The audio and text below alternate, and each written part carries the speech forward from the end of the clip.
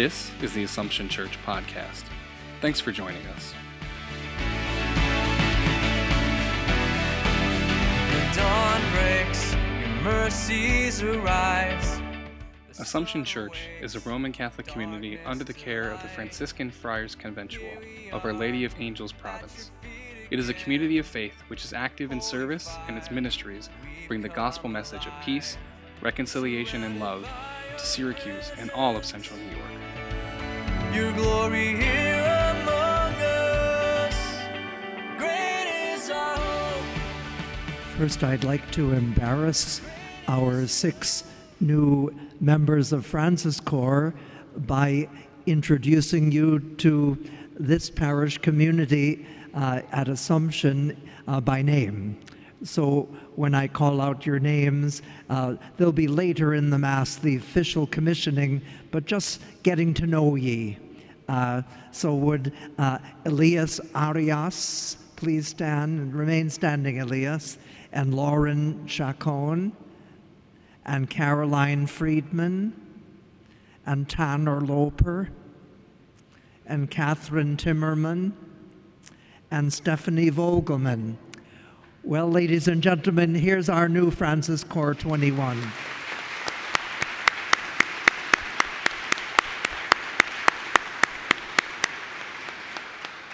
Now that you're all embarrassed, you can be seated. And while some of you may think that now that the 6 of them have graduated from colleges and universities of renown, that they've come to Syracuse because of the climate, especially the winters. I want to have a word with them and ask you to listen in as I have this word with them about the reasons that they've come to Syracuse. St. Francis of Assisi didn't write this quote, but if he could have written it in English, he would have. If you want to make God laugh, tell him your plans. I'm sure when the 6 of you began college or university several years ago, you could not have imagined yourselves, after graduating, coming for a gap year of volunteer ministry to the poor here with us Franciscans and all of the parishioners here in Syracuse. If you want to make God laugh, tell him your plans. And that was a lesson that Francis of Assisi learned 800 years ago back in Assisi. At the end of the Francis Corps year of ministry to the poor, under the direction of Mr. A.J. Lapointe and Johanna, would you please stand too, so you'll be embarrassed with all the rest, the directors of the program, and with the chaplaincy of Friar Rick, whom you all know, and Sister Anne, and all the friars here.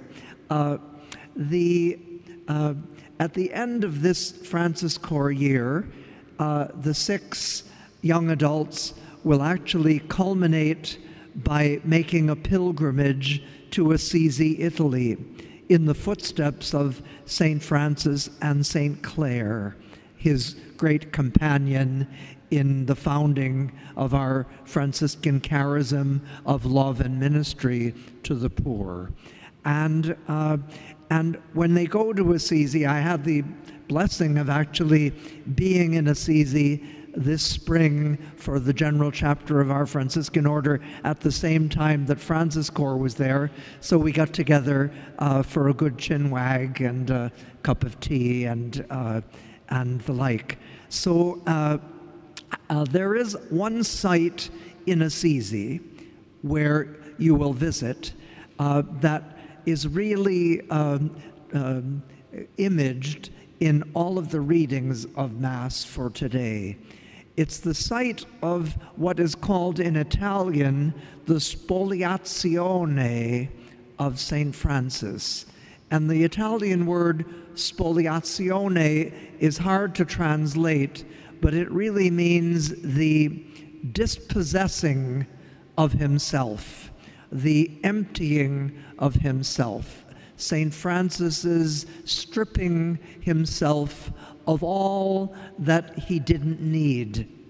And what happened was, at an early stage in his own young adult life, when he was about the same age as the 6 new young adults of Francis Corps, in his early 20s, Francis began feeling a call from God to live and minister to the poor. And his father was quite wealthy, and his father had a mercantile business with a cloth merchant. But Francis, while he loved his father and mother and his brother dearly, he knew God was calling him to do something different than they were doing. And so he went to the Bishop of Assisi, and I had the chance to spend an afternoon with the successor of that bishop while I was in Assisi, and Bishop Sorrentino, the bishop of today, and Cardinal Turkson from the Vatican, and I, the 3 of us, had a meeting at the site of the Spoliazione, at the site where Francis stripped himself of all of his clothes, and we talked about the economics of Saints Francis and Clare. It was an interesting dialogue between the present-day Bishop of Assisi, Cardinal Turkson from the Vatican, and myself about the economics of Saints Francis and Clare.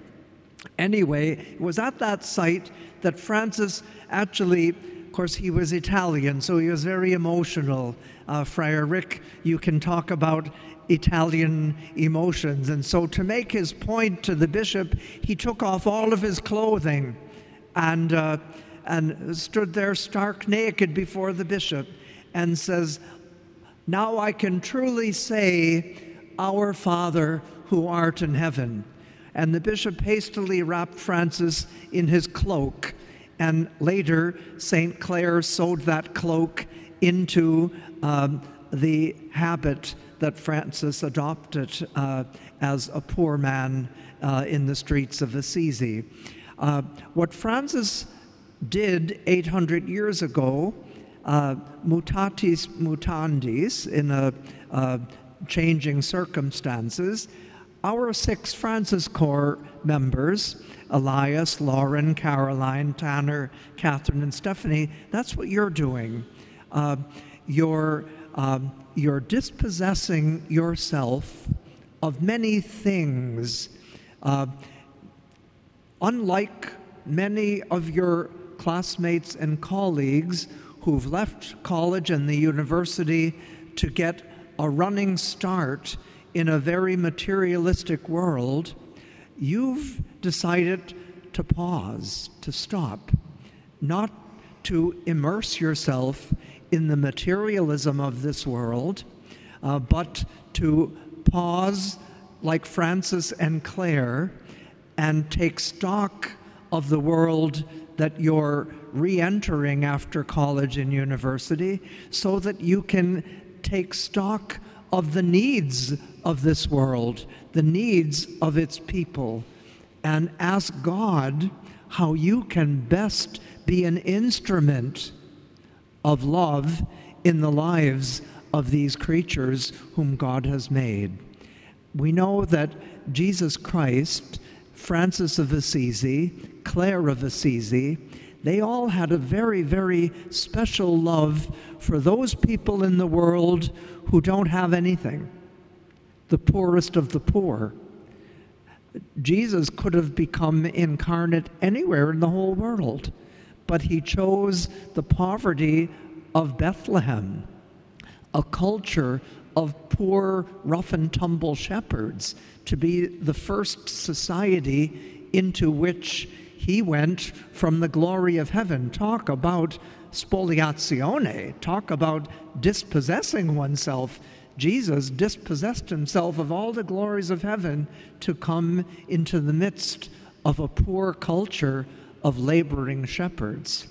You, my dear brothers and sisters, are dispossessing yourselves so that you can come into a culture of the poor, not in a patronizing way, but in a way that you can be evangelized, taught by the poor about what really matters, what values are. Today's readings talked about all things on earth are vanity. Vanity of vanities, says Koheleth in the book of Ecclesiastes. And what does it profit you to accumulate things, is what the gospel is saying. What does it profit us to accumulate things? The gospel of Jesus Christ, the marrow of that gospel that was lived by Saints Francis and Clare, isn't about things. It's about people. It's about persons, not things. Life does not consist of possessing things, is what today's gospel, chapter 12 of St. Luke, says. One's life does not consist of possessions. Be rich, it says, in what matters to God. And what matters to God are people, persons. And so your focus in ministering to the poor this year will be not that they're poor, but that they are persons and that they are gifts into your lives from God, and that they have something to tell you, something to share with you, something to teach you that will make you a better person because you reverence and respect and love these persons to whom you're being given the privilege from God to minister. The second reading today from Colossians said, "Seek what is above. Think of what is above. Take off your old self, put on a new self that's going to be focused on what is above." When Francis took off his old self, stripped himself in the Spoliazione before the Bishop of Assisi, and adopted a new economics, an economics of persons, not things, Francis then could say, "My God and my all." And that became his motto, Deus meus et omnia. I hope that becomes your motto this year in Francis Corps, my God and my all. And as you're working with the poor, you're reverencing in each person to whom you minister, my God and my all. That every person at whom you look, to whom you minister, you're seeing in them my God and my all. And that your whole value system for the rest of your lives is going to be colored by the experience that you have of this Franciscan ethos that reverences the poor, says vanity of vanities to things, and puts the new self focused on persons as yourself. Our Father Dominic, who was a real practitioner of this, Friar Dominic became a missionary in Ghana, West Africa, and on one of his trips home, he's dead now, he said to me, "Oh, James, I saw a lorry," that's what they call a big truck there in Africa. "I saw a lorry going by me the other day, and there was a sign on the lorry. It said, 'He who waits to the 11th hour is doomed to die at 10:45.